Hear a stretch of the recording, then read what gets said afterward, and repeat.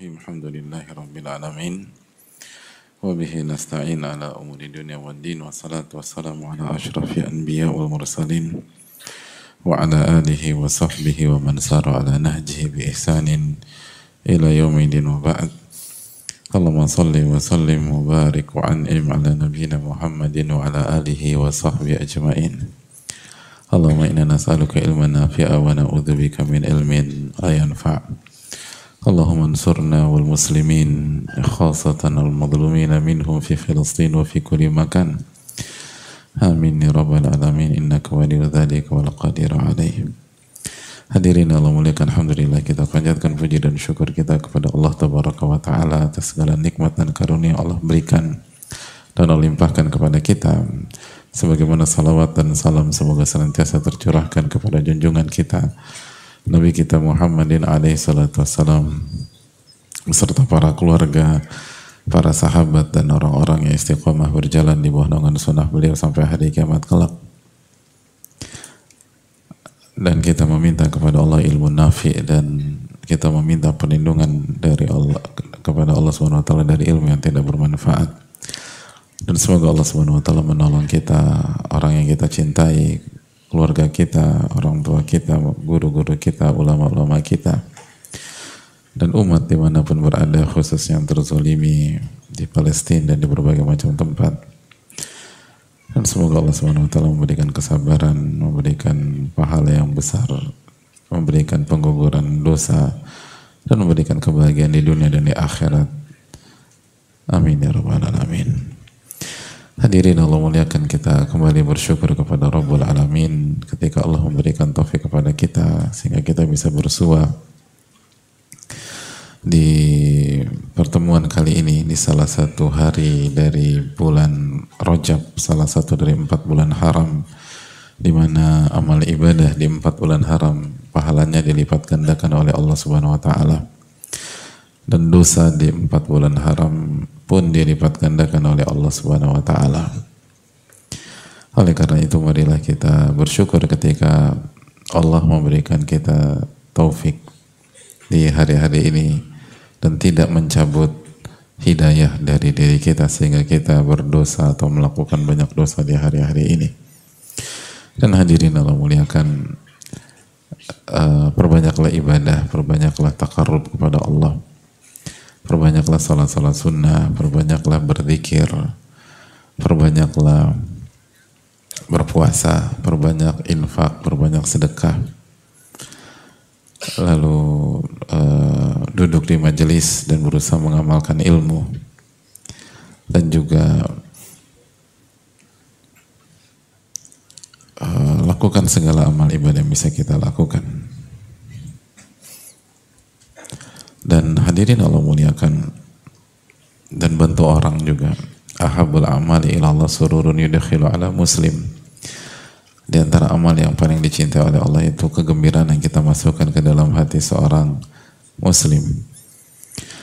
Dan juga mulai dari al-aqrab fal-aqrab, kata Nabi SAW, yang terdekat dan yang dekat. Hendaknya kita tingkatkan performa kita sebagai suami misalnya, hadirin, di bulan-bulan haram, bulan Ramadan, tambahlah uang bulanan istri kita, hadirin. Setuju nggak? Kok yang bilang setuju dari balik tabir? Yang lain diam aja, ya Allah. Kalau udah bilang nambah uang bulanan ngaku jomblo. Tapi gimana ibu-ibu, setuju nggak ibu-ibu? Masya Allah, alhamdulillah. Ya tambah kan, pahalanya besar kan. Dinarun anfaqtahu fi sabilillah, 1 dinar yang Anda berikan kepada di jalan Allah, 1 dinar yang diberikan kepada budak yang ingin merdeka, 1 dinar yang diberikan kepada fakir miskin, 1 dinar yang diberikan kepada istri. A'dhamuha ajran, yang paling besar pahalanya yang mana, hadirin? Oh, Masya Allah. Alladzi anfaqtahu ala ahlik, yang Anda berikan kepada istri Anda. Jadi ini waktunya kita memperbaiki kinerja kita. Begitu juga dengan ibu-ibu di belakang, tingkatkan performa sebagai istri, lebih ramah ke suami, jangan suara tinggi, servis ditingkatkan. Yang kalau suami pulang lembur, ngambek, sekarang standby di ruang tamu, lalu sambut dengan senyum, lalu masak air panas, siram embernya. Loh, jangan ya siram embernya, masa dianggurin di dapur, ya nggak ada yang mandi lah. Siram embernya sampai anget-anget kuku, baru persilakan suami mandi gitu loh. Dan ibu-ibu di belakang tuh jangan down, jangan patah semangat ketika dibecandain gitu, tumben nih gitu loh. Biasanya nggak begini, pasti ada maunya gitu, pasti mau minta tas atau minta sesuatu. Nah begitu digituin sama suami, jangan patah arah. Justru disitulah kesempatan dakwah gitu loh. Di situ masuk gitu loh. Kan aku ngaji, beb, gitu. Dan dari kajian ini bulan haram gitu loh. Pahala dilipat gandakan. Dan sebulan ini aja kok, beb, sebulan ini aja. Jangan begitulah. Jadikan momentum untuk berubah dan menjadi lebih baik. Jadi hadirin Allah muliakan, ini momentum kita berubah, ya. Momentum kita mendulang pahala, momentum kita menjadikan hari-hari ini sebagai lumbung pahala. Karena kalau kita lengah, jangan sampai ini jadi mimpi buruk kita dan kegagalan kita, karena juga dosa dilipat gandakan di hari-hari ini. Semoga Allah memberikan taufik. Dan sekali lagi kita ingatkan bahwa ketika kita bisa memaksimalkan hari-hari ini, kita bukan hanya mendapatkan pahala di bulan haram atau bulan Rajab, tapi kita juga mendapatkan keuntungan lain di waktu yang sama, yaitu keuntungan persiapan untuk Ramadan, warming up untuk Ramadan. Jadi kita bukan hanya mendapatkan pahala yang ekstra, tapi juga di waktu yang sama kalau kita bisa manfaatkan Rajab dan Sya'ban, maka insya Allah kita akan siap ketika masuk Ramadan. 2 bulan insya Allah waktu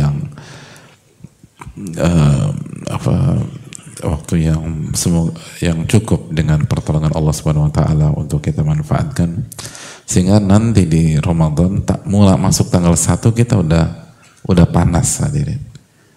Ibarat mesin diesel, masuk tanggal 1 kita udah oke.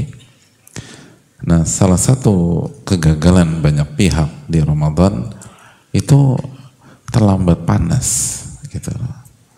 Ada orang yang sadar malam 27, ya udah tinggal 3 hari lagi Ramadan itu. Ya alhamdulillah bagus, gak ada masalah. Selama lebih baik dianggap terlambat daripada tidak sama sekali, tapi kan jelas gak maksimal.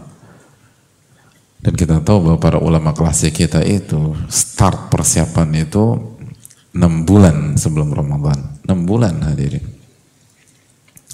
Jadi hadirin, maksimalkanlah hari-hari ini untuk 2 misi dalam satu waktu. Misi memaksimalkan salah satu 4 bulan haram, dan yang kedua persiapan kita menuju Ramadan. Dan semoga Allah memberikan taufik dan hidayahnya kepada kita, amin ya rabbal alamin. Hadirin Allah muliakan, kita masih bersama salah satu adab dalam dunia ilmu, yaitu kejujuran. Dan kita harus bersihkan hati ini dari kebohongan dan ketidakjujuran jika kita ingin ilmu kita bermanfaat.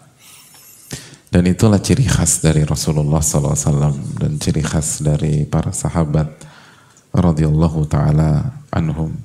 Nabi kita adalah sosok yang sangat-sangat jujur, hadirin. Gitu. Walaupun nggak baku tadi ya, sangat-sangat tuh bukan bahasa Indonesia baku, tapi nggak cukup rasanya hanya bilang satu sangat untuk Rasulullah SAW. Sangat jujur gitu. Makanya gelar beliau, apa gelar beliau hadirin? LC, MA, Al-Amin. Al-Amin. Apa arti Al-Amin? Orang yang terpercaya. Dan apa kriteria dasar untuk mendapatkan gelar Al-Amin? Jujur. Jujur. Setia dan tidak khianat. Jujur. Jujur hadirin. Itu hal yang perlu kita camkan bersama-sama.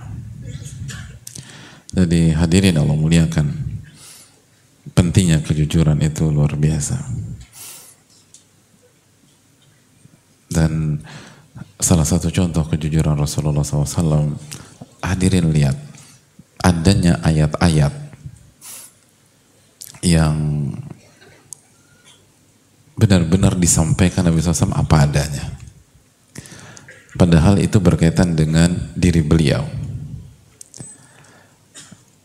Dan bukan dari sisi pujian, komplimen dan seterusnya. Contohnya apa? Abasa wa tawalla an ja'ahul a'ma wa ma yudrika la'allahu yazakka. Ini ayat tentang apa hadirin? Iya, buka masam. Siapa buka masam?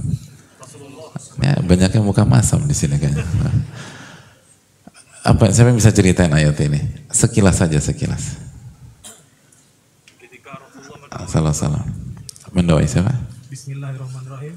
Ketika salah satu Rasulullah mendakwahi orang Yahudi, datanglah Abdullah bin Umi Maktum bertanya sesuatu hal perkara.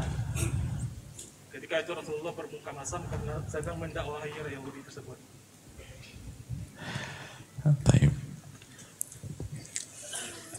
Mendakwahi tokoh-tokoh orang Quraisy.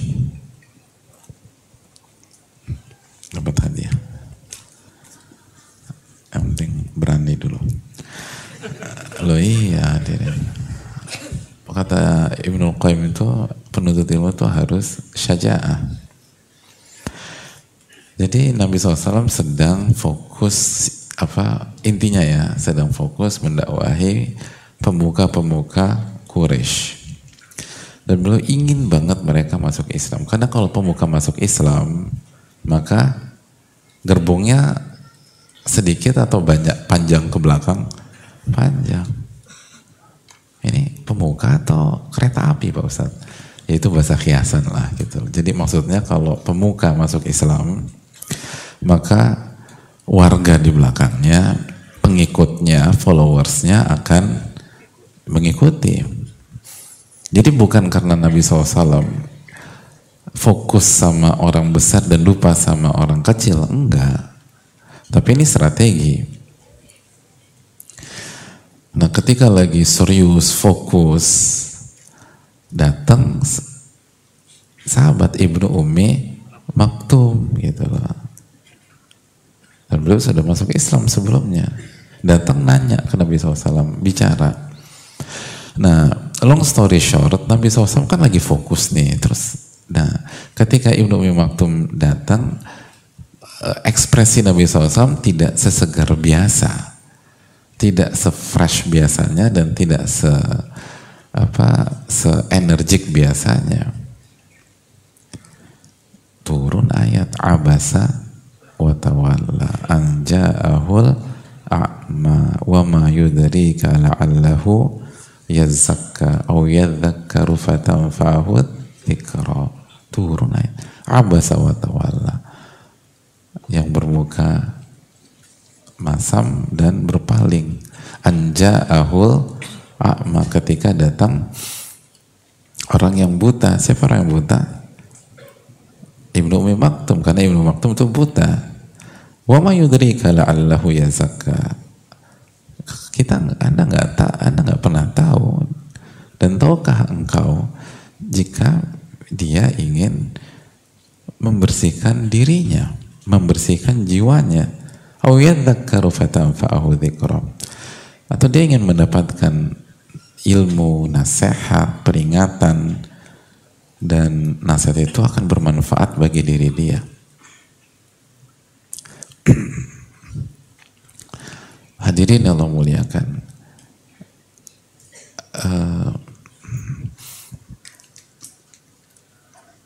tahu ayat ini hadirin?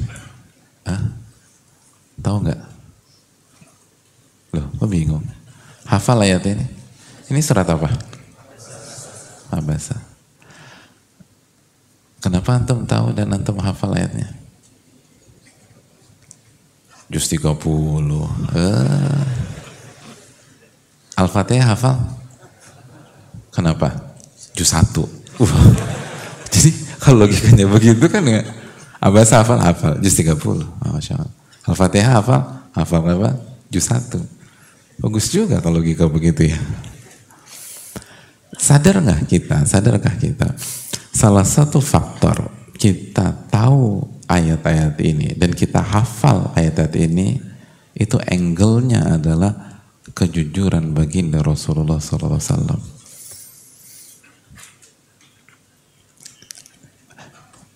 Coba kita pikirkan, kalau kita di posisi, bukan nabi ya, nggak mungkin antum jadi nabi. Kita punya kesalahan, mungkin siap nggak kita mencantumkan episode kesalahan kita tersebut sehingga dibaca oleh banyak orang? Berat hadirin, nggak mudah.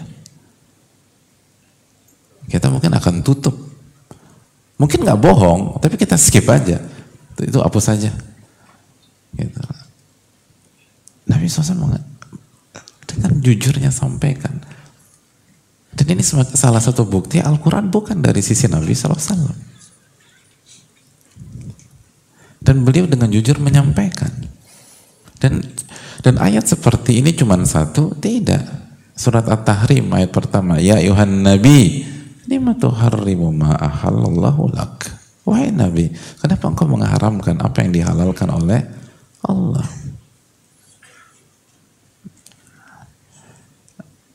Ini ditanya karena Nabi SAW mengharamkan untuk dirinya apa?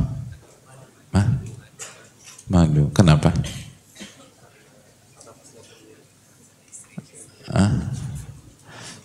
Karena ada dinamika suami istri pada saat itu.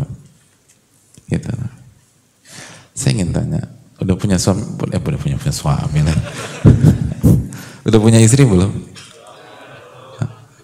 Ngaku-ngaku itu loh. Punya istri? Oke. Kira-kira nyaman nggak kalau dinamika rumah tangga kita diketahui oleh pihak lain? Pernah berantem sama istri? Masya Allah. Terakhir berantem sama istri tahun berapa? Ya, tunggu Pak Ustadz. Tahun 2024 tanggal 20 Januari. Ya hari ini dong. Ya iya Pak Ustadz, tadi gue berantem.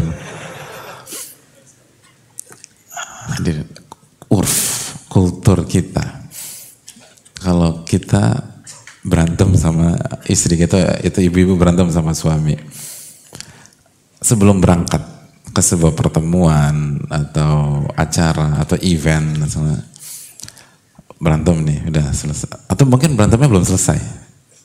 Udah kita lanjut lagi nanti, gitu. Kita harus berangkat dulu, gitu. Kan on time, jadi walaupun berantem ini pas suaminya on time. Akhirnya berangkat. Ketemu teman-teman, gitu lah.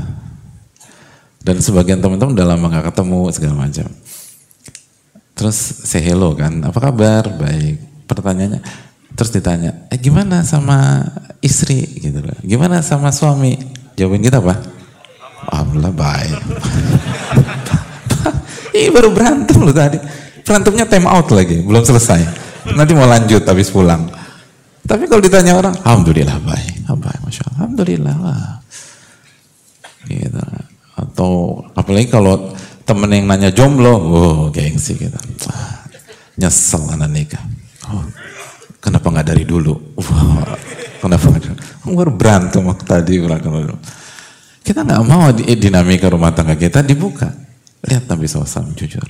Ya ayuhan Nabi, lima tuharrimu ma'ahalallahu lak.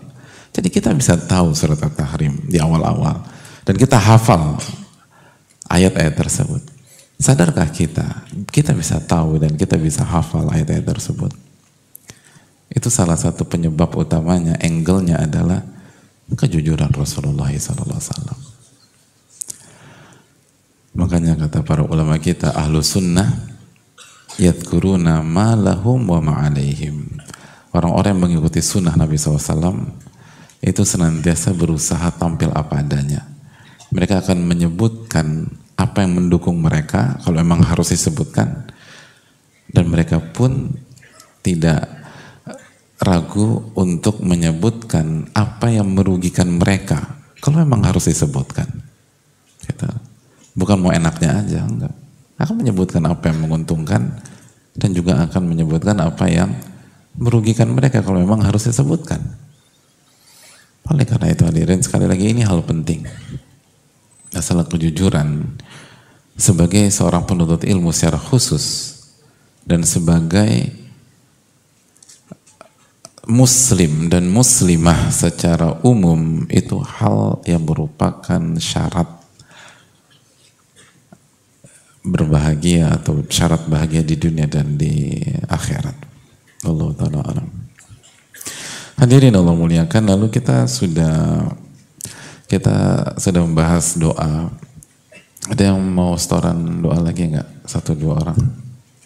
Rabbi adkhilni madkhala sidq wa akhrijni makhraja sidq. Yang baju merah. Yang keras aja suaranya. Nama antum siapa? Akang. Orang enggak, gimana enggak? Bismillahirrahmanirrahim. Rabbi adkhilni mudkhala sidqi wa akhrijni mukhraja sidqi waj'al li min ladunka sultanan nasira. Artinya apa enggak? Ya Allah, ada 2 mic-nya enggak?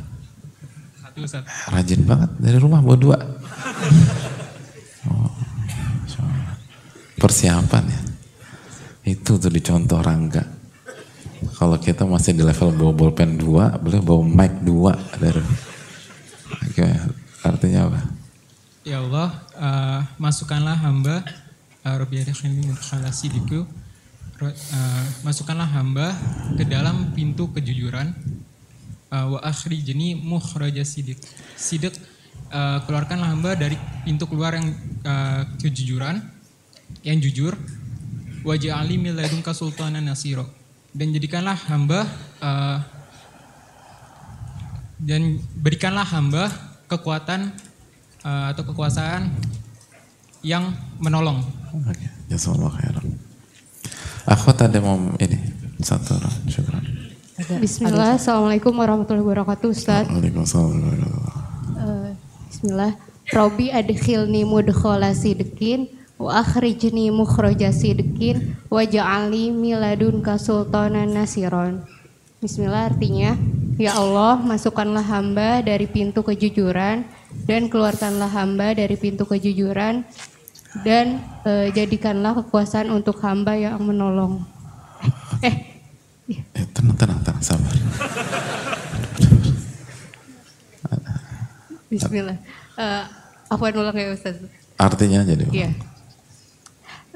Ya Allah, masukkanlah hamba melalui pintu kejujuran dan keluarkanlah hamba dari pintu kejujuran dan jadikanlah untuk hamba kekuasaan yang menolong. Oh ya, oke. Syukron Ustaz. Terima kasih.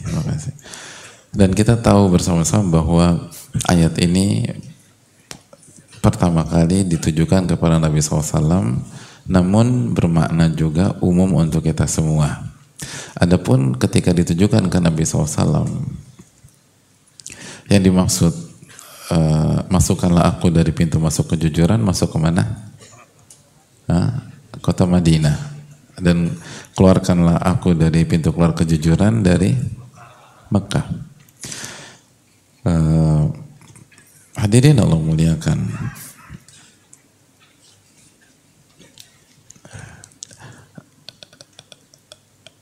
Dan adapun makna secara umum, ada yang bisa jelaskan makna secara umum? Makna secara umum. Fadhal.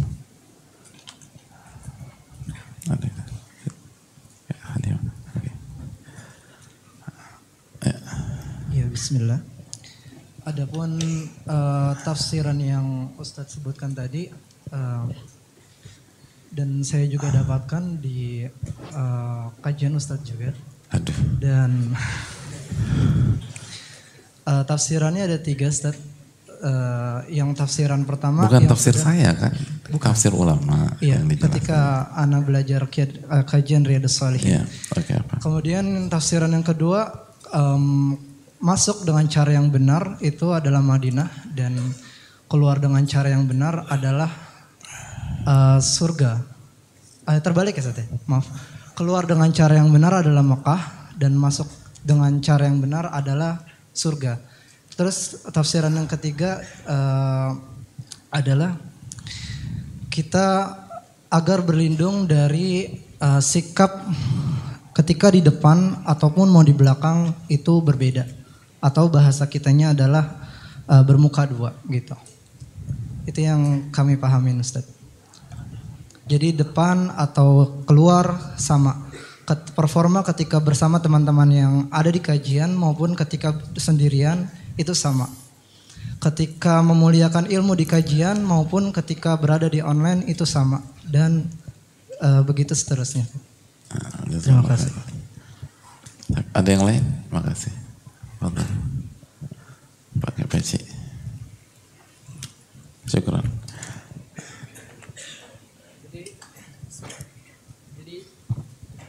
Bismillah. Jadi kenapa masuk dan keluar dari pintu yang benar? Jadi inti dari kehidupan yaitu ya udah antara masuk dengan keluar. Masuk rumah, keluar rumah. Masuk toilet, keluar toilet. Masuk masjid, toilet, keluar toilet. Masuk. Rumah antum di mana? Jadi kalau antum keluar toilet, masuknya toilet lagi. Ya, masuk Bagus masjid, ya? keluar masjid. Jadi kita Masuk masjid terus. Ya. Bermohon pada Allah agar masuk dalam keadaan baik dan keluar pun dalam keadaan baik. Ya, syukuran. Jadi sekali lagi, kalau untuk Nabi SAW keluar dari Mekah, masuk ke Madinah.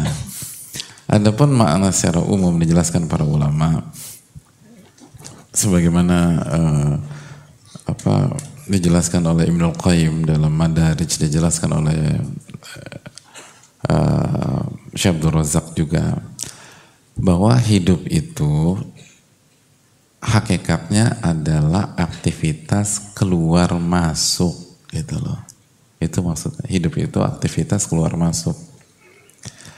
Ketika kita keluar dari masjid, kita masuk ke tempat lain, bisa parkiran, bisa outdoor, bisa halaman, atau demikian. Begitu kita masuk kita keluar dari parkiran atau kita masuk ke mobil, itu kita keluar dari parkiran gitu loh.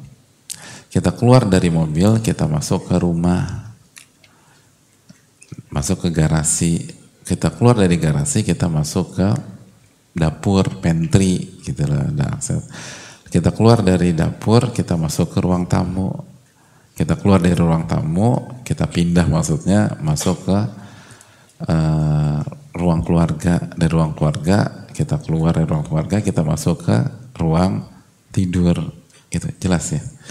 Nah, jadi intinya hidup itu aktivitas keluar masuk. Maka kita minta agar semua aktivitas kita itu penuh dengan kejujuran. Itu poin. Kejujuran. Dan kalau kejujuran itu dahsyat hadirin. Makanya dijelaskan para ulama. Lihat bagaimana dan maksud kejujuran apa? Karena Allah, minta pertolongan kepada Allah, dan apa? Dan sesuai dengan jalan Allah dan perintah dan larangan Allah Subhanahu wa ta'ala. Makanya lihat, kembali lagi ke Nabi SAW. Ketika Nabi SAW keluar dari kota Mekah, apakah karena beliau takut? Takut nggak? Bukan. Takut dibunuh? Enggak. Takut disiksa? Enggak.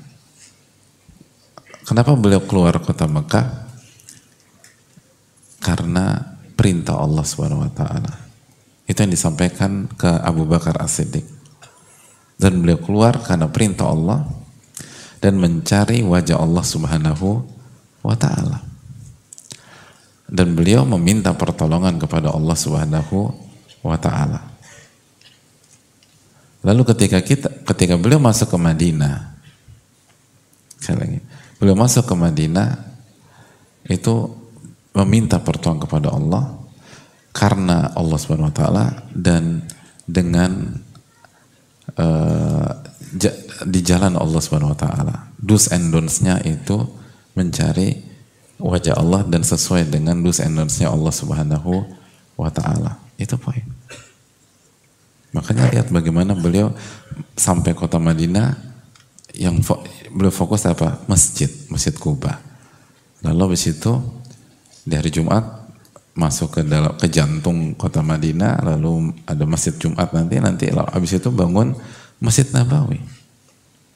Jadi bukan untuk memperkaya diri. Jadi beliau masuk ke kota Madinah bukan untuk memperkaya diri, bukan untuk memakmurkan diri sendiri dan seterusnya. Tapi benar-benar mencari ridho Allah, mencari wajah Allah sesuai dengan jalan Allah. Makanya lokasi Masjid Nabawi dan rumah beliau alaihi salatu wassalam ketika masuk ke Madinah, siapa yang pilih? Yang pilih siapa? Onta. Allah Subhanahu wa ta'ala melalui onta beliau.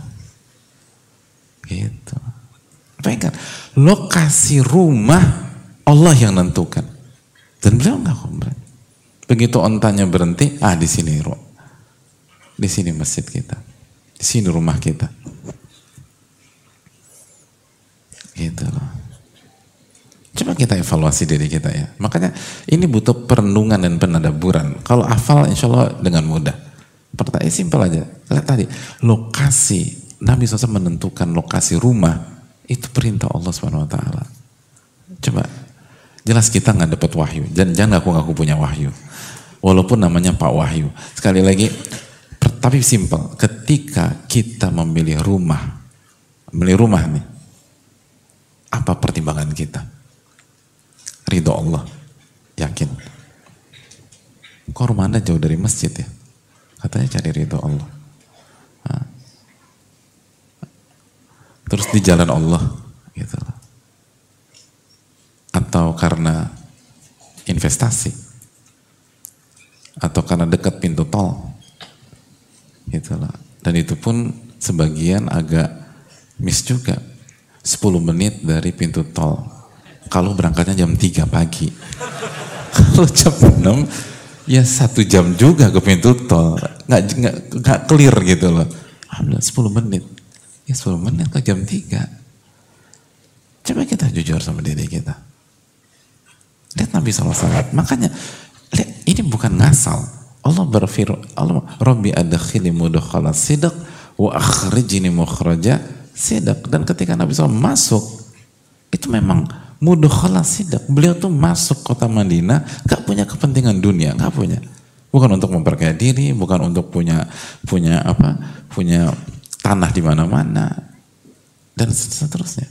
Beliau murni mencari wajah Allah, minta pertolongan kepada Allah, minta petunjuk dari Allah. dan sesuai dengan jalan Allah. Makanya sesimpel itu aja. Sampai lokasi rumah dan masjid beliau itu Allah yang tentukan, dan jadi parameternya adalah petunjuk Allah Subhanahu wa ta'ala. Coba evaluasi diri kita.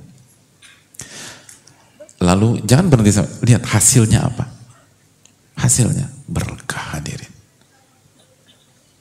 Berkah. Kata Ibnul Qayyim, lihat, begitu masuk kota Madinah karena Allah, dengan minta pertolongan Allah, dan dengan jalan, melalui jalan Allah, Allah kasih kemenangan demi kemenangan. Dan Allah kasih kemajuan demi kemajuan. Dan itulah awal dari kejayaan Rasulullah SAW. Dan awal dari peradaban yang beliau atur langsung dengan kekuasaan yang Allah berikan kepada beliau alaihi salatu wassalam. Dan berakhirlah era penindasan. Dan mulailah beliau menerapkan satu demi satu aturan. Makanya mulai beliau terapkan aturan-aturan Allah SWT itu sebagai bukti beliau masuk kota Madinah di jalan Allah SWT, karena pada disitulah beliau amalkan satu demi satu ahkam atau hukum-hukum Allah Subhanahu wa ta'ala. Hasilnya sukses besar. Maka coba evaluasi. Ada sebagian kita masuk ke sebuah perusahaan atau tempat kerja, akhirnya jadi sebab rumah tangga berantakan.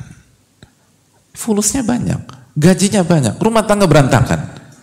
Coba evaluasi. Ketika kita masuk tempat kerja gitu, apakah karena Allah Subhanahu wa ta'ala? Apakah kita sudah istikharah, minta pertolongan kepada Allah Subhanahu wa ta'ala? Minta petunjuk, ambil nggak? Atau karena gara-gara income-nya besar atau salary-nya besar lalu kita tergiur, bahkan sekali doa pun kita lupa panjatkan kepada Allah Subhanahu wa ta'ala. Maka nggak heran, oke, fulus banyak, rumah tangga berantakan. Fulus banyak, anak-anak berantakan. Hubungan sama orang tua renggang. Kenapa? Nggak berkah. Karena kita masuk ke tempat kerja tersebut bukan karena kejujuran. Ada banyak orang masuk ke Jakarta, merantau dari daerahnya masuk ke Jakarta. Benar, sukses secara materi. Tapi disitulah awal dari mimpi buruk keluarganya. Mimpi buruk dia dengan istri. Istrinya misalnya di kampung, dia di Jakarta. Akhirnya dia na'udzubillah min dzalik, main perempuan, bla bla bla bla, selesai. Habis. Coba evaluasi ketika kita masuk Jakarta. Karena Allah atau bukan? Atau sebaliknya, kita dari Jakarta, kita ke kota lain, karena studi, karena kampus, atau karena kerjaan dan seterusnya, tapi semenjak tinggal di sana, hidup kita tambah buruk. Mulai maksiat 1, maksiat 2, maksiat 3, maksiat 4. Lalu kita berpikir sebagaimana orang umum berpikir, oh karena jauh dari orang tua. Belum tentu juga. Nabi Yusuf jauh dari orang tua, gitu. Diajak zina nggak mau, difasilitasi zina, Nabi Yusuf nggak mau. Kenapa demikian? Karena Nabi Yusuf alaihissalam masuk Mesir jujur karena Allah Subhanahu wa ta'ala. Nggak punya kepentingan. Karena beliau nggak ada opsi, beliau sabar dan berterima takdir Allah Subhanahu wa ta'ala. Coba perhatikan. Jadi jangan hanya baca ini lalu kita harus jujur. Ini real, hadirin. In tasduqillaha yastukka. Jika Anda jujur kepada Allah, Allah akan wujudkan cita-cita Anda. Kenapa ya fasilitas mulai sekarang, dulu nggak punya mobil sekarang punya mobil, dulu nggak punya rumah sekarang punya rumah, dulu nggak punya ini sekarang punya ini. Tapi kok gersang ya? Kok rumah tangga berantakan ya? Kok keluarga nggak jelas? Dulu punya waktu sama anak, sekarang nggak punya waktu lagi. Atau sebaliknya, kita sebagai anak dan kita rasakan sendiri perubahan orang tua kita. Dulu waktu orang tua kita belum sesukses ini bisnisnya, oh solid kita.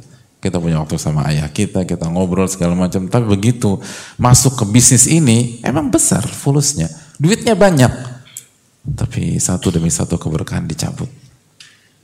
Coba evaluasi. Masuknya karena Allah apa tidak? Masuknya dengan meminta pertolongan kepada Allah apa tidak? Anda istikharah nggak waktu masuk itu? Anda doa nggak dalam sujud Anda? Dan benar-benar perhatikan halal haramnya apa enggak? Do's and don'ts-nya diperhatikan atau tidak? Atau main nabrak aja? Nabi SAW sekali sangat memperhatikan 3 hal tersebut ketika masuk ke kota Madinah. Bahkan sekali lagi sampai lokasi masjid dan rumah saja itu petunjuk Allah Subhanahu wa Ta'ala. Ini pelajaran bagi kita. Kita masuk ke pernikahan. Ketika kita masuk pernikahan, akhirnya iman turun. Timbul masalah segala macam. Dan masalah bukan menaikkan iman, tapi menjatuhkan iman. Kalau masalah menaikkan iman gak ada isu. Bukankah Nabi Nuh juga punya masalah dengan istri beliau, atau Nabi Lut punya masalah dengan istri beliau. Tapi apakah iman mereka turun? Oh, mereka anbiya, nabiyun min anbiya'illah. Mereka nabi dan Nabi Allah SWT. Jadi kenapa kita jadi babak belur, berantakan segala macam? Evaluasi ketika Anda masuk ke rumah tangga, ke kehidupan rumah tangga, Anda masuk ke pernikahan, apa motif Anda? Apa tujuan Anda? Apa hanya kecantikan? Atau hanya kekayaan? Atau hanya nggak mau kalah yang lain, nikah? Cuman kita aja apa sekarang? Single lillah sekarang. Sekarang ada banyak, atau jomblo fisabilillah segala macam. Akhirnya kita merasa tersudut, akhirnya udah nikah aja deh gitu. Atau kita dipaksa, akhirnya kita tekanan, akhirnya nggak ada perhitungan sama sekali. Lupa minta pertolongan sama Allah, hanya kata si A, kata si B, kata si C. Kita mengandalkan rekomendasi dari seseorang teman, lupa minta petunjuk sama Allah. Percaya deh sama anak, percaya begitu nikah 180 derajat berubah. Atau berbeda dengan rekomendasi sebelumnya. Kasus seperti ini ada banyak jamaah. Illa man rahimah rabbuh, kecuali dirahmati oleh Allah Subhanahu wa taala. Yang kalau kita renungkan dan kita evaluasi, ada ketidakjujuran. Ada ketidakjujuran. Ada ketidakjujuran. Dan marilah kita evaluasi. Lihat bagaimana perubahan dahsyat ketika Nabi masuk ke kota Madinah ke dalam kehidupan beliau alaihi salatu wassalam. Makanya pintu masuk yang jujur. Kenapa ini yang dimention? Bukankah semua kehidupan Nabi SAW jujur? Bukankah setiap lembaran baru Nabi SAW itu sebuah kejujuran? Tapi kenapa ini yang diangkat di dalam ayat tersebut? Kenapa itu tafsirnya? Itu yang dijelaskan. Karena begitu Nabi SAW masuk kota Madinah, berubah.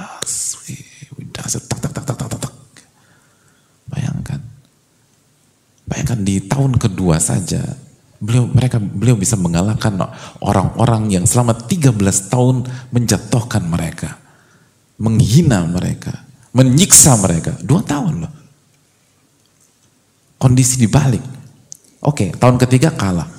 Mohon maaf. Tahun ketiga gagal menang, itu yang lebih tepat, gagal menang di Uhud. Tapi apakah menghancurkan? Enggak. Terus mereka bangkit lagi di Ahzab. Terus sampai nggak bisa di stop. Nggak bisa di stop. Sampai belum meninggal alaihi salatu wassalam. Ini evaluasi bagi kita. Lihat bagaimana dahsyatnya ketika kita masuk dengan kejujuran. Padahal kondisi pada saat beliau masuk kota Madinah bukan kondisi yang ideal, bukan kondisi yang kondusif, bukan kondisi yang benar-benar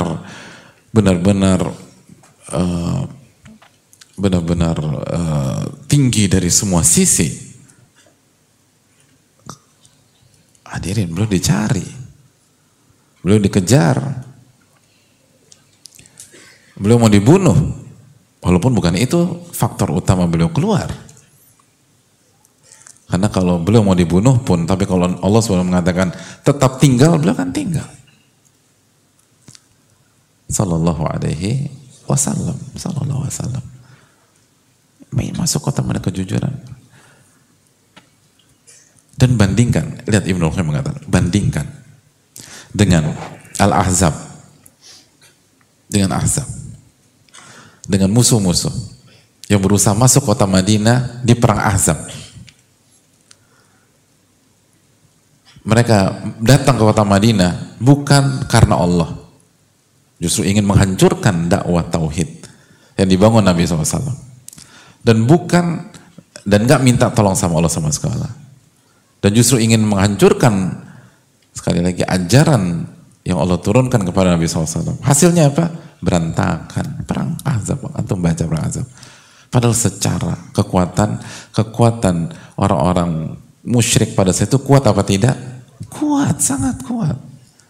Saking kuatnya kan buat parit Nabi SAW. Tapi akan berhasil? Gagal total. Gagal total. Dan bedakan antara kekuatan orang-orang musyrik ketika masuk kota Madinah dengan quote and quote kekuatan Nabi SAW ketika masuk kota Madinah. Yang satu dengan tentara, dengan senjata, dengan kuda dan berbagai macam kekuatan militer. Adapun Nabi SAW, Abu Bakar, sampai tunjuk jalan sama satu budaknya Abu Bakar, selesai. Yang satu sukses besar, menaklukkan dan menguasai kota Madinah dengan adil dan penuh dengan rahmah Rasulullah SAW. Pihak yang berikutnya dengan segala kekuatan militer gagal total. Kenapa? Yang satu jujur, yang satu tidak jujur. Gitu aja simpel. Ini pelajaran mahal. Ini pelajaran kehidupan dari Nabi kita alaihi salatu wassalam. Oleh karena itu hadirin sekalian, coba evaluasi. Ada banyak dari kita ketika kau masuk ke sebuah lingkungan baru berantakan. Ketika masuk ke lingkungan kerja yang baru berubah. Ketika masuk ke kota yang baru hancur. Ketika masuk ke sebuah negara yang baru terbawa. Lalu yang disalahkan lingkungan, bla bla bla. Betul, lingkungan ada dampak jelas. Al-mar'u ibnu bi'atih. Seseorang itu anak lingkungannya. Tapi akar masalah bukan lingkungan. Akar masalah kejujuran. Kejujuran. Bilal tuh disiksa, nggak berubah. Disiksa, bukan dibully, bukan dibully verbal, disiksa, nggak berubah. Radhiyallahu ta'ala. Hadirin Allah muliakan. Dan penutup ayat ini hadirin. Dan lihat juga bagaimana ketika Nabi SAW keluar dari kota Mekah dengan kejujuran. Rabbi adkhilni mudkhala sidqin wa akhrijni mukhraja sidqin. Keluar dari pintu keluar ke kejujuran. Hasilnya apa? Berkah. Walaupun keluar dengan keluar tanpa ada farewell, gitu loh. Tanpa ada pelepasan, tanpa ada penghormatan, tanpa bahkan beliau harus sembunyi di gua Thawr selama 3 malam untuk menghindari kejaran.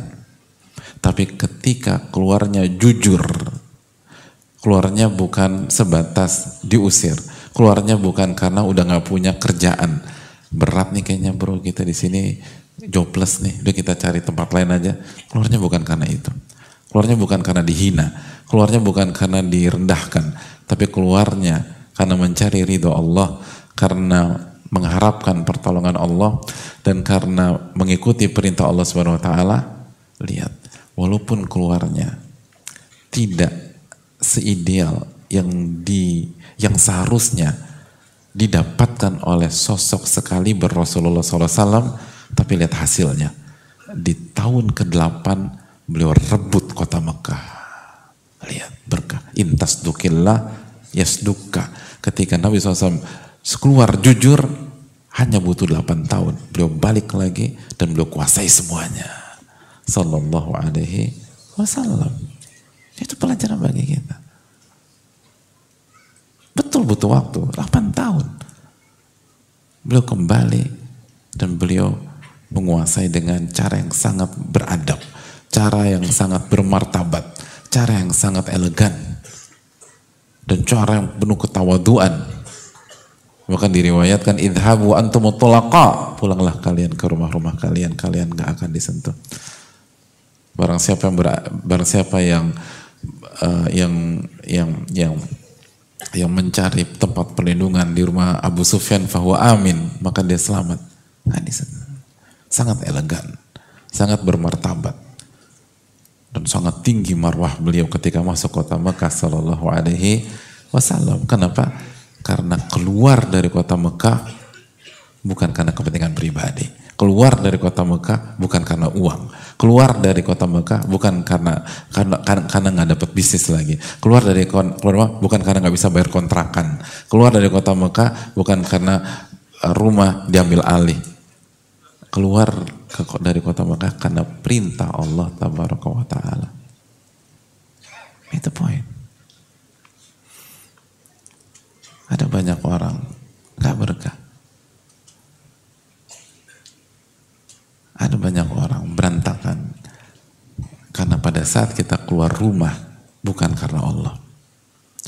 Ada banyak orang terjatuh dalam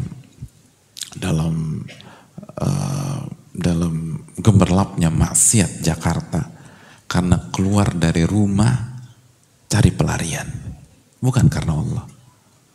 Keluar dari rumah karena cari hiburan, bukan karena Allah Subhanahu wa ta'ala. Hiburan syahwat, hadirin.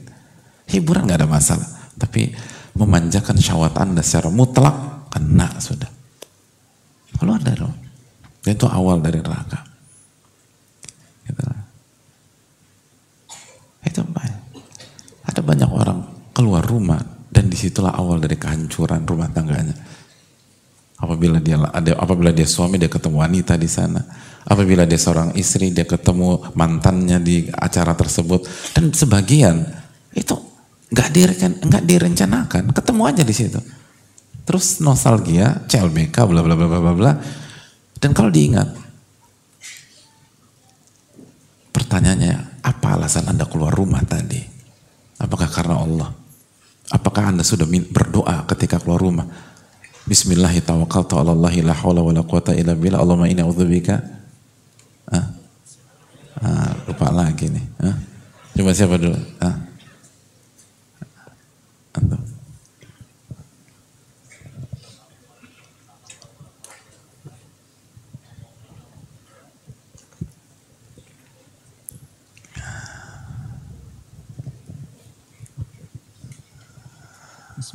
Bismillahi tawakkaltu ala Allah la haula wala quwata illa billah. Allahumma inni a'udzubika an ajila udol au azila uzal au adlima udlam au ajhala au yujhala alayya. Masya Allah. Ini suka keluar rumah nih. Jadi sering baca doa, sehingga sering keluar rumah untuk cari nafkah, gitu. Cari rezeki yang halal, untuk bisa infak sedekah, bagus lah ini. Loh, kalau antum keluar rumahnya 2 tahun sekali, susah ngafalin doa itu, hadirin. Aduh, apa ya terakhir keluar rumah 2 tahun yang lalu, gitu. Hadirin, itu poin. Keluar itu harus jujur. Ini ilmu, hadirin. Ilmu itu bukan teori. Coba terapkan dalam kehidupan kita sehari-hari. Jujur gak kita kalau keluar? Ada orang keluar, ngapain keluar? Cari angin dicari. Nyalain aja kipas angin di kamar, hadirin. Itu angin semua itu loh.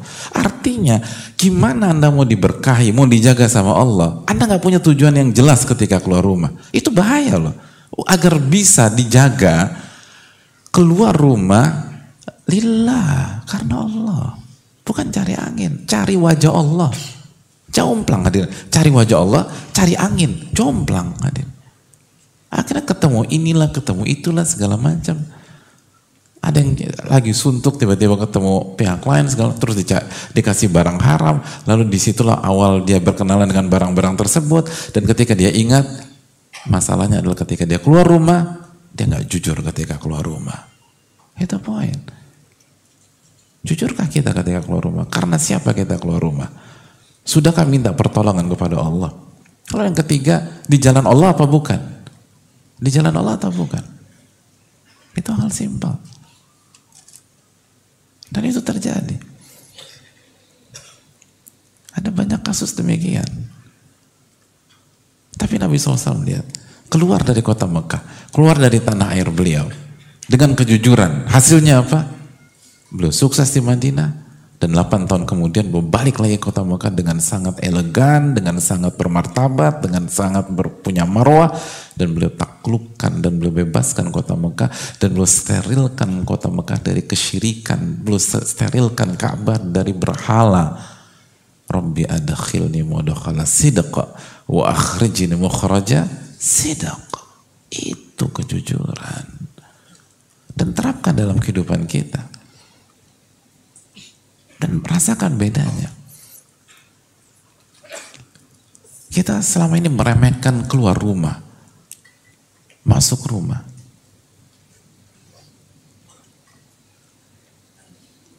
Tadi keluar rumah, sekarang masuk rumah. Sekarang jam berapa sekarang? Udah adzan belum? 6 menit. Hadirin Allah muliakan. Saya mau tanya sama ibu-ibu sekalian. Ini contoh, ibu-ibu pernah nangis nggak dalam hidup? Lo jangan ketawa ini.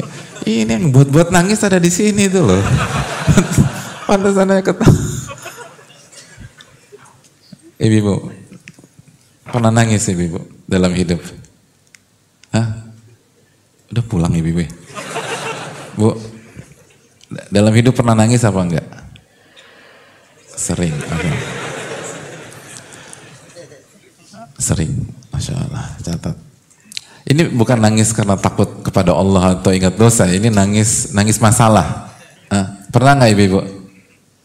Ya itu maksud saya Pak Ustadz, itu emang sering. Pertanyaan kedua saya, coba evaluasi ibu-ibu ketika ibu-ibu nangis.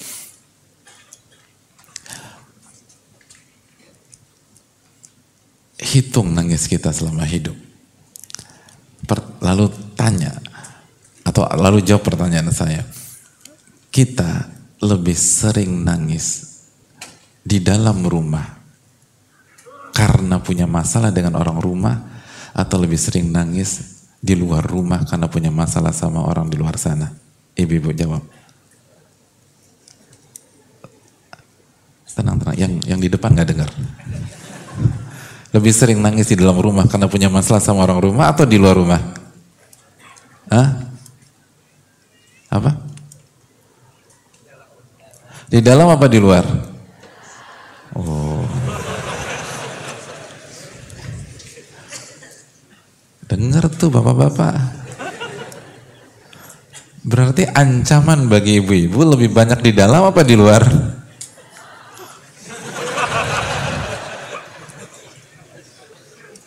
Itu real.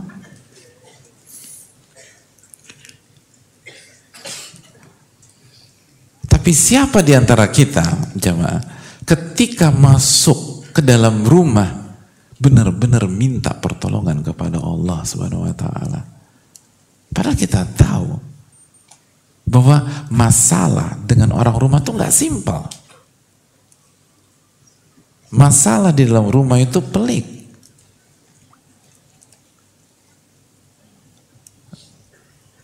Dan salah satu faktornya, kita kurang jujur ketika masuk ke rumah dan pulang ke rumah. Kita berpikir jujur itu kalau keluar aja, masuk nggak perlu jujur. Ribut-ribut besar seringkali itu di dalam rumah.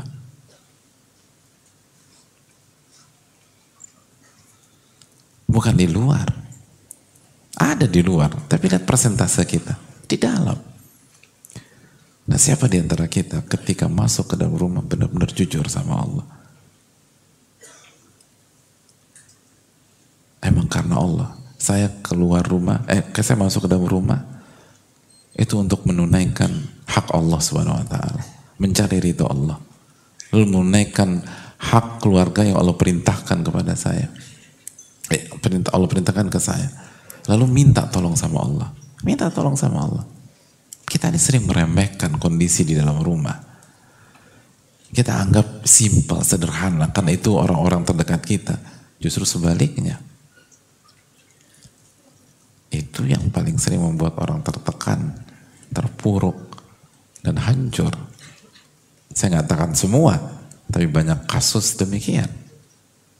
Dan penyebabnya ternyata kita kurang jujur ketika masuk ke dalam rumah.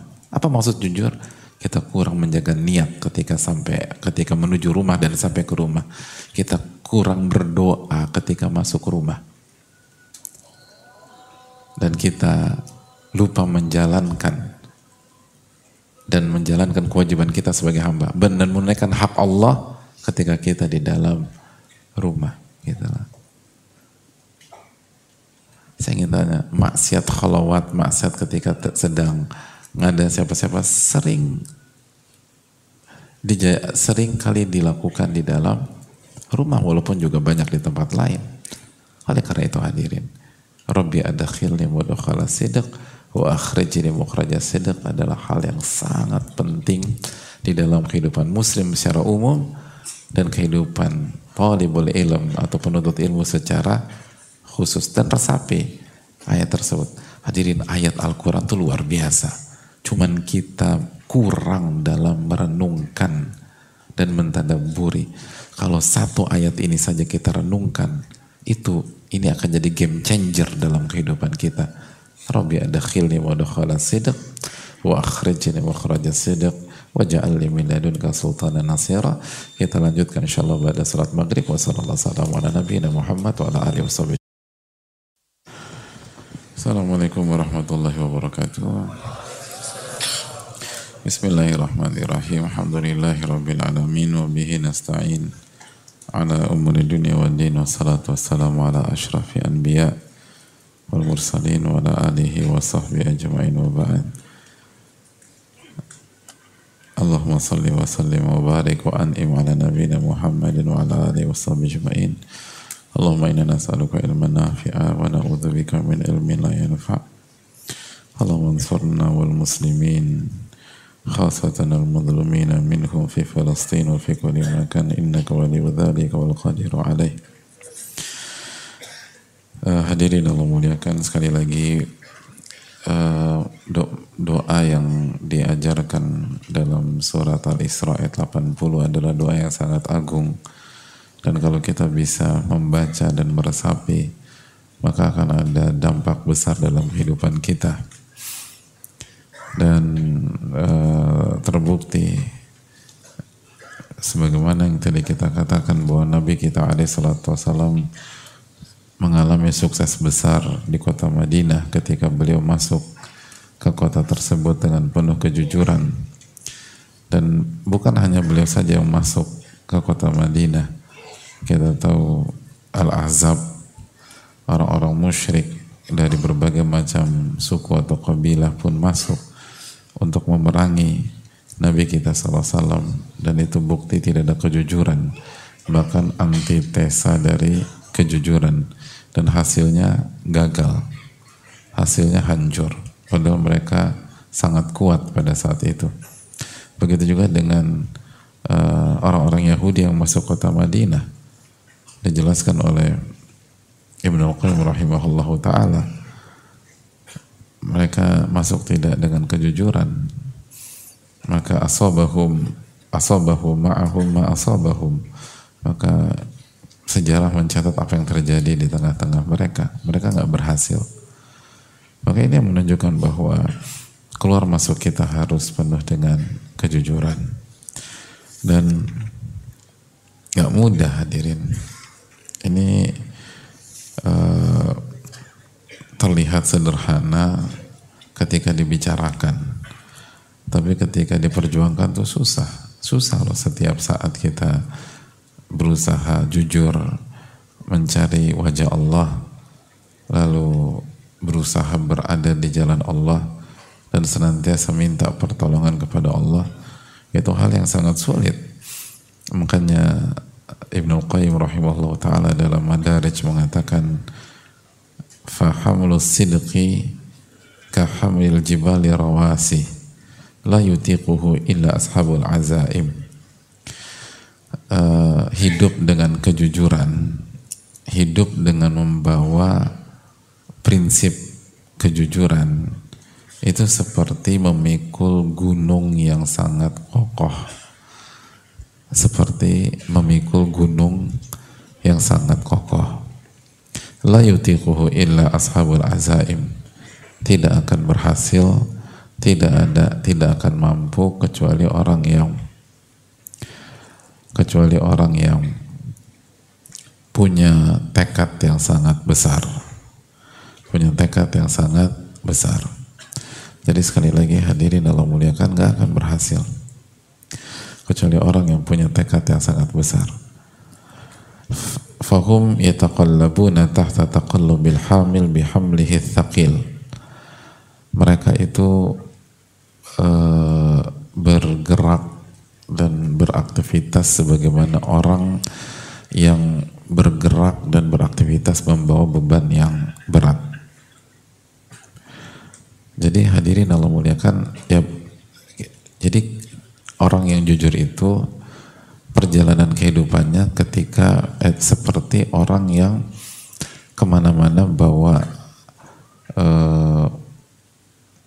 beban yang berat, membawa beban yang berat, kan susah gitu loh.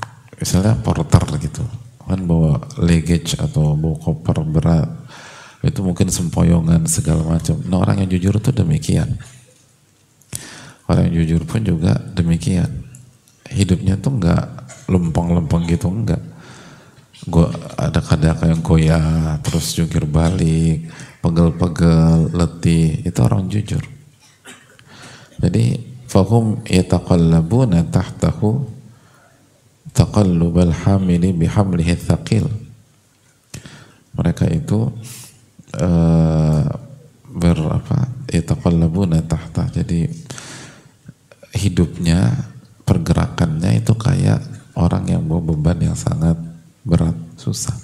Mungkin sempoyongan gitu loh.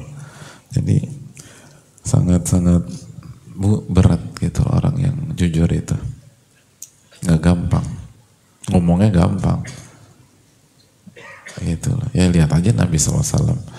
Kita baca sirah mah enak sambil minum kopi, pisang goreng. Hijrah Rasul SAW sambil nguap lagi 3 kali. Tapi coba jalanin kayak Nabi SAW. Harus tidur di gua Taur 3 malam, naik gitu loh. Itu gunung tuh, oh pegel hadirin naik gunung itu. Pernah gak naik gunung Taur? Pegel itu hadirin. Capek, letih gitu loh. Itu yang dijalani Nabi SAW. Lalu gunung Thur. Nabi SAW hijrah dari mana ke mana hadirin? Dari sono ke sini. Dari mana ke mana? Dari Mekah ke Madinah. Madinah itu sebelah mananya Mekah? Sebelah sononya Pak Ustaz. Sebelah utara hadirin. Madinah itu sebelah utara Makkah, sedangkan gua Bukit Thawr itu sebelah selatannya, gitu loh. Jadi muter, gitu loh. Oh berat. Jadi kalau gampang semuanya akan berhasil hadirin. Kenapa orang sukses selalu minoritas? Ya karena susah. Karena orang jadi jujur itu susah. Bihamlihi thaqil. Tadi kan ngomong kan enak kan gitu loh. Keluar rumah harus jelas tujuannya ke siapa. Apakah tadi cari angin atau cari wajah Allah Subhanahu wa taala. Terus hanya ke tempat-tempat yang Allah ridhoi. Tidak ke tempat-tempat yang dilarang sama Allah Subhanahu wa taala. Tidak bertemu dengan orang-orang yang dilarang oleh Allah Subhanahu wa taala. Tidak makan atau tidak minum di minuman yang diharamkan oleh Allah Subhanahu wa taala. Itu kan nggak mudah. Terus minta pertolongan Allah dulu. Simple. Allah bismillahirrahmanirrahim. La haula wala quwata illa billah. Allahumma inni a'udzubika an adilla wa dhalla wa zila wa zalla wa adlima udlama wa ajhala wa yujal alayya. Tapi coba dijalanin deh. Emang kita, misal sepekan ini, emang selalu kita baca tuh doa setiap kita keluar rumah. Kita yang jawab dengan hati nurani kita. Artinya, walaupun kita sudah hafal, menjaga pola senantiasa minta tolong, itu susah. Gitu loh. Masuk kamar mandi, setiap masuk kamar mandi doa, gitu loh. Susah hadirin. Apalagi pas kebelet.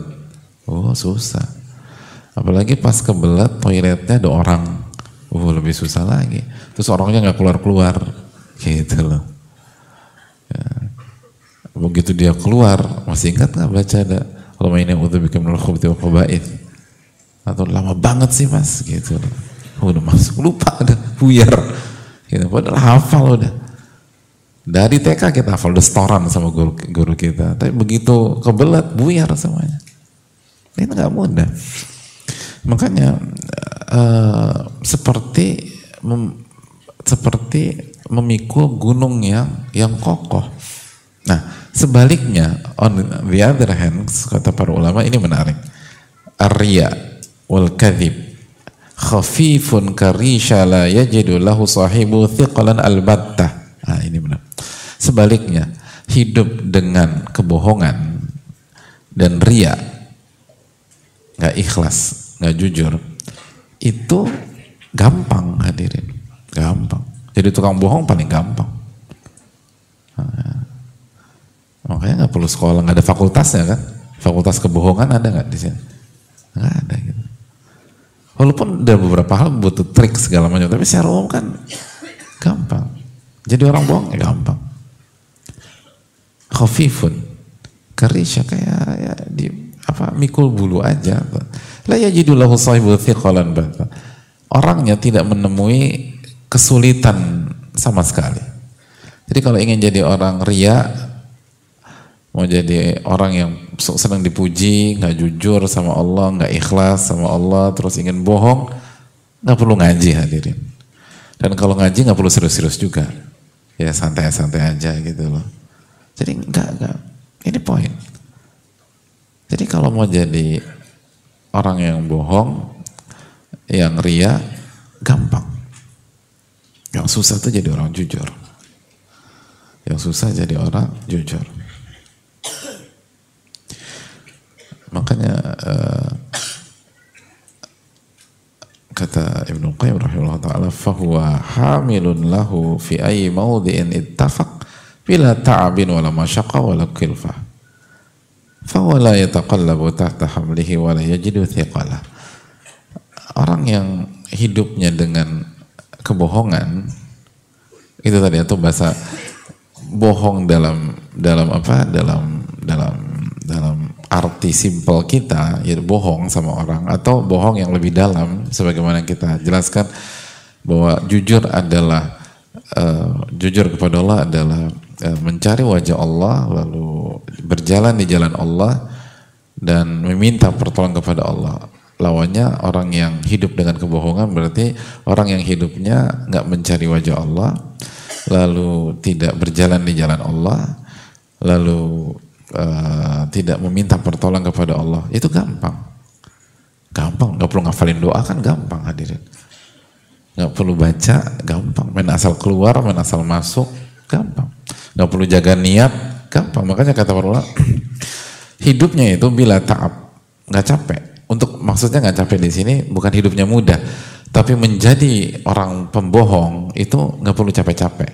Wala masyaqqah, tidak ada kesulitan di sana. Wala kulfah, tidak ada beban. Fa huwa la yataqallabu tahta hamlihi wa la yajidu thiqala. Dan dia tidak perlu sempoyongan jadi orang pembohong gitu loh. Beda tadi dengan orang jujur, dia butuh Dia butuh kerja keras, dia butuh upaya dan seterusnya. Tapi jadi orang bohong enak gitu, gampang gitu. Nah ini yang menjadi PR kita hadirin sekalian. Gak mudah jadi orang jujur. Gak mudah setiap aktivitas kita menjaga niat. Gak mudah setiap aktivitas kita minta tolong sama Allah, lalu benar-benar konsisten di jalan Allah, dan kalau khilaf segera istighfar, segera bertaubat. Oh, itu susah, itu berat. Dan ini yang mengatakan bukan orang biasa, nama-nama besar yang mengatakan itu. Al-Allamah Ibnul Qayyim yang mengatakan itu. Jadi ini bukan hiperbola, bukan ngenakut-nakutin kita, enggak. Ini realita. Kalau ingin berhasil, jujur gitu. Hadir. Dan sebab kita lihat Nabi SAW. Nabi SAW keluar dari kota Mekah, dicari, most wanted lah Nabi SAW itu, dicari, dibunuh gitu, mau dibunuh, di sweeping, dikejar, dan beliau keluar sebagaimana kita tahu dalam sejarah. Tapi lihat, ketika beliau masuk Madinah, di perjalanan yang sama loh ini, perjalanan yang sama gitu loh, start dan finish, bedanya cuma itu aja. Ketika beliau sampai kota Madinah, disambut sebagai apa?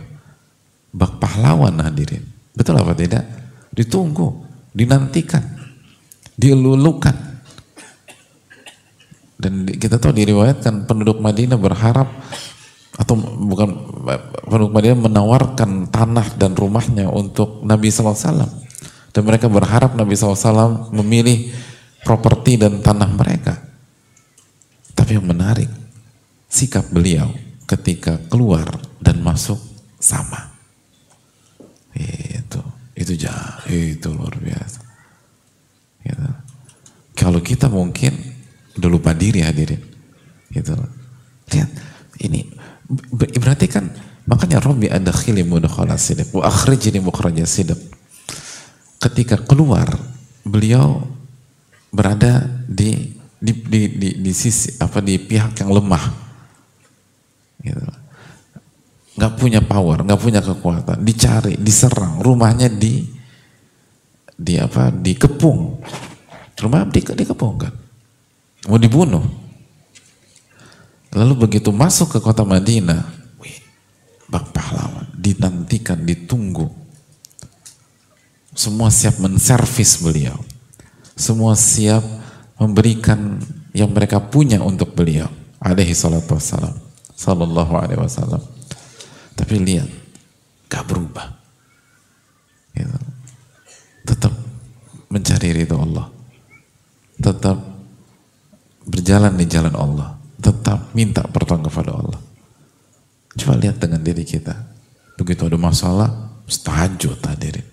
Begitu masalah hilang, lupa hadirin. Gitu. Begitu ada masalah, subuh, on time hadirin.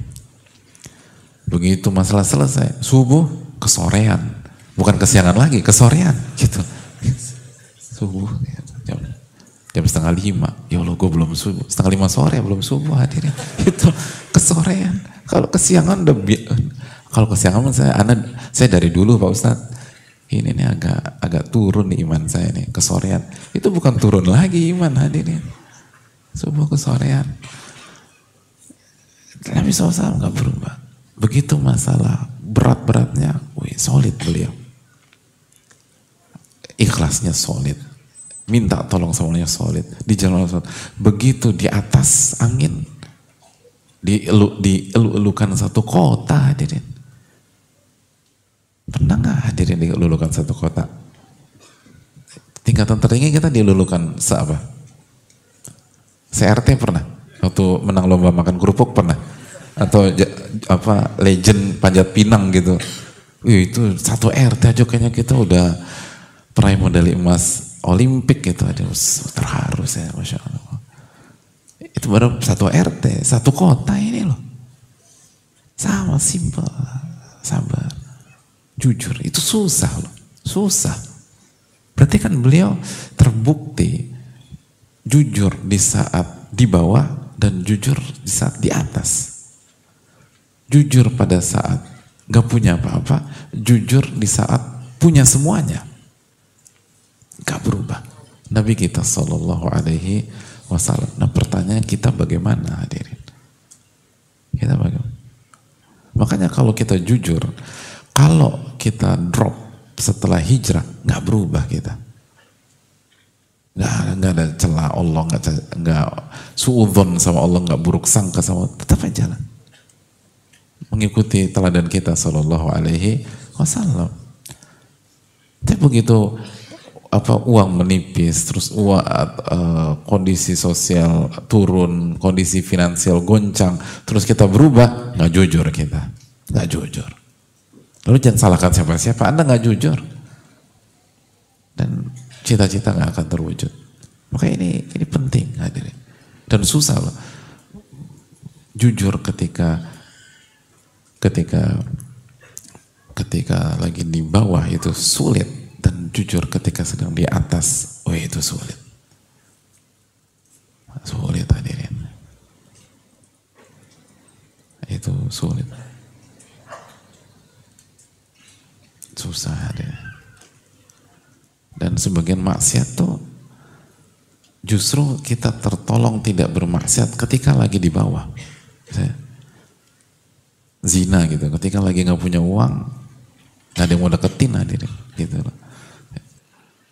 Tapi begitu lagi di atas, tinggal bilang iya aja.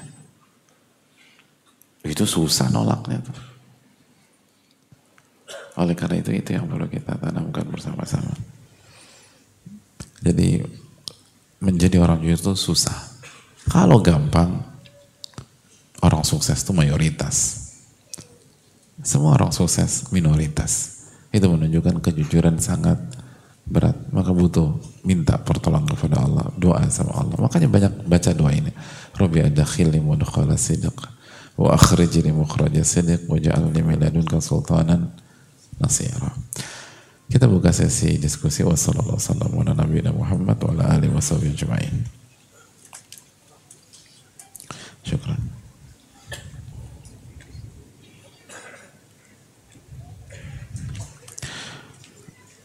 Assalamualaikum warahmatullahi wabarakatuh. Waalaikumsalam warahmatullahi wabarakatuh.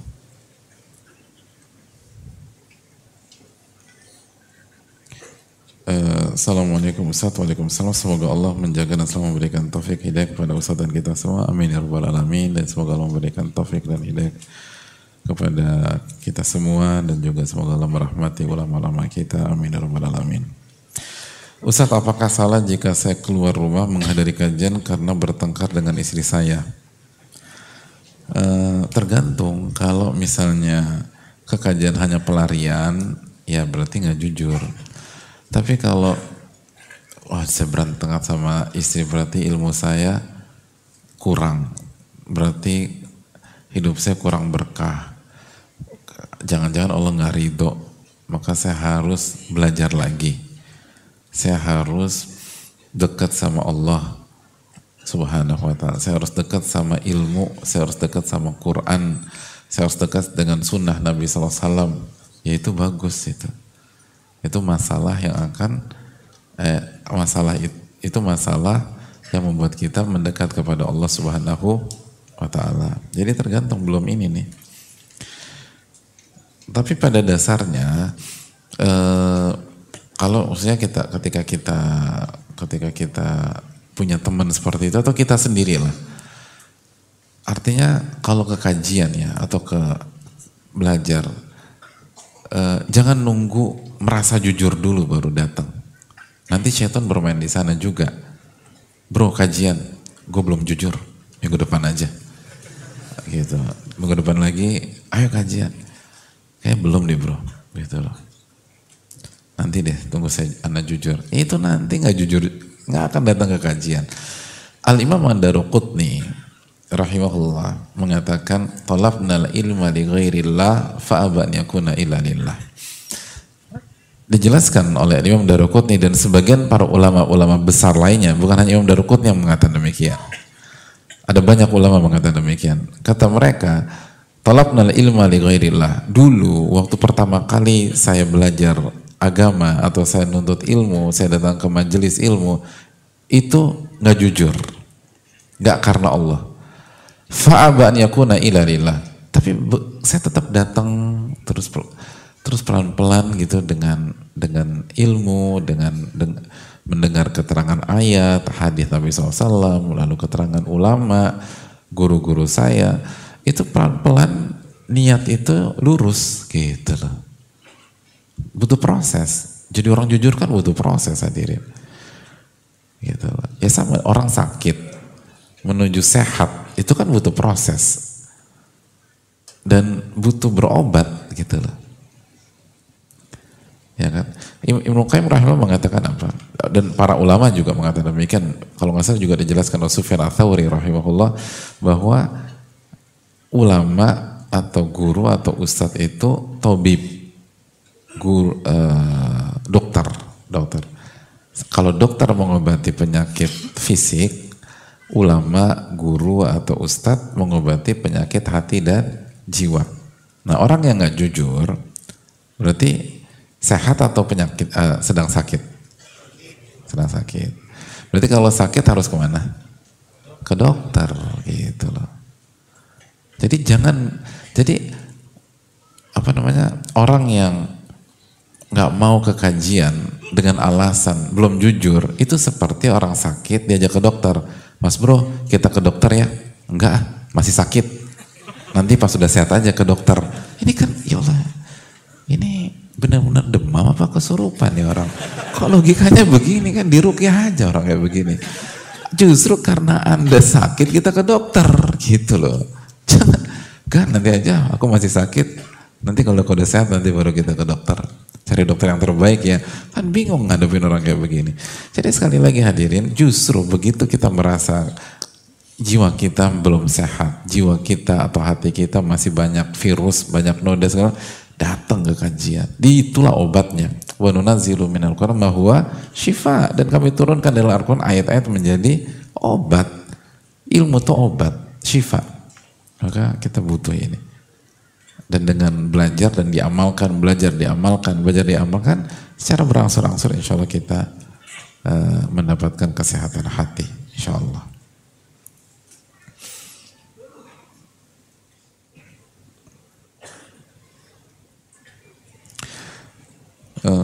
Assalamualaikum warahmatullahi wabarakatuh. Waalaikumsalam warahmatullahi wabarakatuh. Bismillah. Semoga Allah memberkahi para ulama, ustadz dan para hadirin. Amin ya rabbal alamin. Saya berinteraksi dengan akhwat atau wanita kajian yang lumayan terkenal di kalangan kajian. Bahkan aktif menjadi panitia di banyak kajian, namun tidak amanah saat bermuamalah seolah tidak mempraktikkan ilmu yang ia dapat. Ternyata saat saya selidiki bukan hanya saya yang diperlakukan seperti ini, namun ia sangat baik jika lihat di medsosnya. Saya bingung harus bagaimana, bahkan teman saya juga jadi kena imbasnya karena saya pernah rekomendasikan dia untuk berinteraksi walau jumlahnya tidak banyak, tapi sangat kecewa.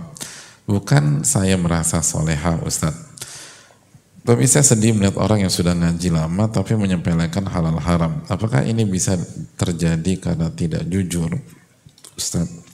Semoga Allah Subhanahu wa taala selalu memberi saya dan juga para hadirin hidayah. Amin ya rabbal alamin.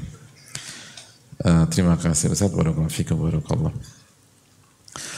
Hadirin Allah muliakan, yang perlu kita camkan bahwa kita sudah bahas kalau nggak salah di kajian ini, tapi udah agak lama, bahwa kita harus tahu hukum asal seseorang gitu. Kalau hukum asal ulama, ahli ilmu atau guru-guru kita, ustadz-ustadz kita yang memang berjuang di dunia dakwah bertahun-tahun, maka hukum asalnya apa? Masih ingat nggak? Apa? Tuh, kok lupa itu loh. Al-aslu fihim adalah.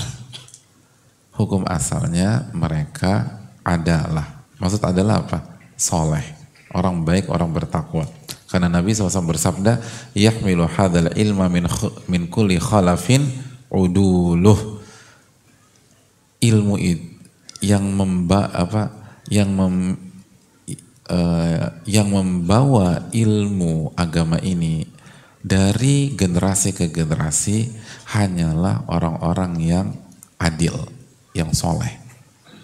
Jadi kalau kita lihat ada sosok yang membawa ilmu dan sudah terbukti ahli ilmu atau ustadz atau guru-guru kita, itu hukum asalnya adalah hukum harusnya sampai ada bukti yang jelas merubah status tersebut. Adapun orang umum yang bukan ahli ilmu dan seterusnya, orang umum, maka al-aslu finnas apa dijelaskan sebagian para ulama, jahalah. Jahalah artinya apa? Nggak tahu. Dia baik atau buruk nggak tahu, nggak bisa kita tentukan. Benar nggak? Kita ketemu orang di sebuah terminal, emang kita bisa pastikan dia baik? Hah? Bisa nggak? Tapi boleh nggak kita suudzon dia buruk? Nggak boleh juga gitu. Misalnya kita ketemu orang penampilannya meyakinkan banget gitu loh. Terus tapi belum pernah ketemu. Makanya pakai sarung, pakai peci, pakai baju koko. Ketemu kita itu kalau nggak bilang subhanallah, masya Allah, subhanallah, masya Allah, barakallahu fikum, jazakallahu khairan. Pokoknya doa terus deh, zikir terus. 5 menit bicara, dia minta kita nginep di rumah kita. Kita kasih nggak? Hah? Dikasih nggak? Kok bingung sih? Yang bingungnya Pak Ustadz, anak ini nggak punya rumah, itu yang jadi masalah. Jadi ya bingung lah kalau pertanyaannya kita nggak akan ngasih, walaupun penampilannya meyakinkan. Kenapa? Itu tadi kita belum kenal nih orang gitu. Jadi poinnya gini loh, sekali lagi pakai kaidah ini. Jadi jangan parameternya casing atau inilah gitu. Parameternya adalah hukum asalnya kita nggak tahu apakah benar atau enggak sampai ada bukti nyata. Bahwa dan bukti itu kan kata diriwayatkan dari Umar bin Khattab, bukti apa? Rekomendasi dari orang yang pernah tinggal satu atap atau pernah muamalah dengan uang, berinteraksi dengan uang, atau safar, cek orang itu, pastikan gitu. Dan hadirin Allah muliakan, gini loh, banyak orang salah paham, orang berpikir kalau sudah di dunia dakwah itu pasti soleh dan soleha. Dan ini perlu didudukkan. Saya ingin bertanya sama hadirin sekalian, Nabi SAW difitnah apa enggak? Difitnah. Dicaci maki apa enggak? Dizolimi apa tidak? Oke. Saya ingin bertanya sama hadirin sekalian, beliau mendapatkan perlakuan seperti itu ketika masuk di dunia apa? Di dunia bisnis? Bukan. Di dunia politik? Bukan. Di dunia pertambangan? Perkebunan, pertanian, di dunia apa? Ya udah, simpel aja, itu poin. Beliau sekali lagi begitu hijrah ke Madinah, beliau berhadapan dengan siapa? Abdullah bin Ubay bin Salul, gitu. Beliau diganggu nggak sama mereka? Sama Abdullah bin Ubay and the gang, diganggu apa enggak? Diganggu. Digembosi apa tidak? Digembosi. Di perang Uhud digembosi. Terus rumah tangga beliau difitnah apa tidak? Mereka bilang Aisyah berzina dengan Sofwan bin Mu'attal, segala macam. Pertanyaan berikutnya, mereka menyerang itu karena Nabi SAW masuk Madinah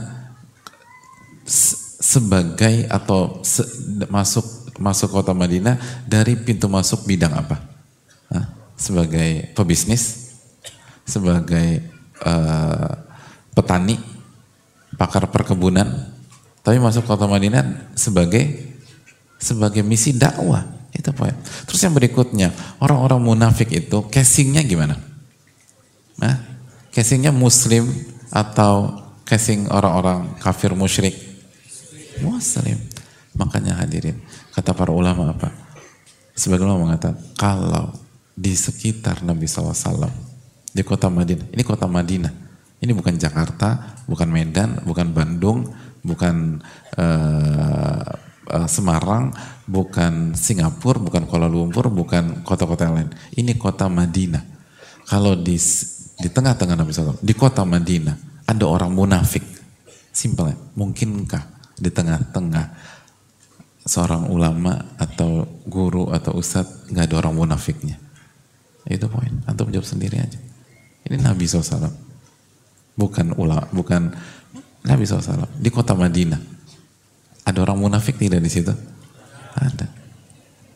Ya bagaimana? Mungkinkah di tengah-tengah umatnya di dunia dakwah steril dari orang munafik? Enggak. Itu jadi hati-hati hadirin. Hati-hati. Gak gampang. Jangan main asal percaya aja. Ini kenyataan. Dan kita langsung lihat aja Nabi SAW.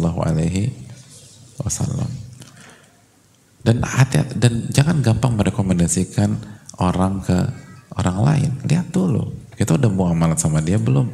Udah panjang atau belum? Dan lain sebagainya. Allah ta'ala alam.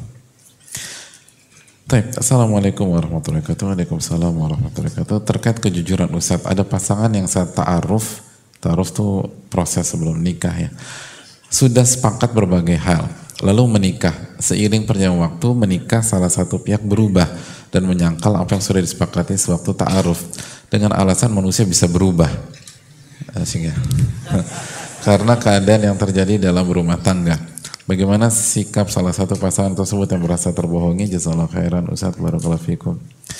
Yang pertama, ada pembahasan dalam fikih asyurut fin nikah, syarat-syarat yang berkaitan dengan pernikahan, dan selama syarat itu tidak bermaksiat kepada Allah Subhanahu wa taala, maka kaidahnya adalah al-muslimuna ala syurutihim. Nabi SAW bersabda, ukamaqal, seorang muslim itu terikat dengan syarat-syaratnya.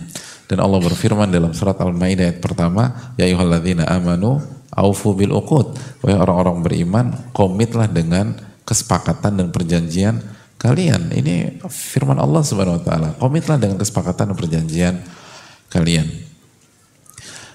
Itu yang pertama. Jadi tolong sampaikan, ini perjanjian, manusia bisa berubah, tapi Anda sudah membuat perjanjian dan Anda klausul nggak kalau kita ada kondisi berubah, maka perjanjian juga berubah. Kalau nggak ada klausul tersebut, maka seorang muslim harus komit dengan perjanjian, dan bisa dibuka di dalam buku-buku fikih dalam kitabun nikah tentang masalah syurut fin nikah, masalah syarat sebelum pernikahan.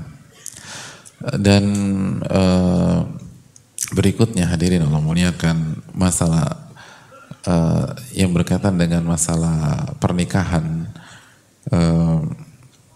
yang sebagian para ulama itu menjelaskan, dan diantaranya Syekh Abdul Razak juga menjelaskan hal demikian. Jadi sebagian ulama mengatakan bahwa kalau kita ingin menikah, maka salah satu hal yang harus kita perhatikan adalah calon kita atau sosok tersebut itu ma'ruf bis shalah gitu loh. Memang sudah diketahui, sudah punya track record, adalah orang yang berusaha menjaga kesolehan gitu loh.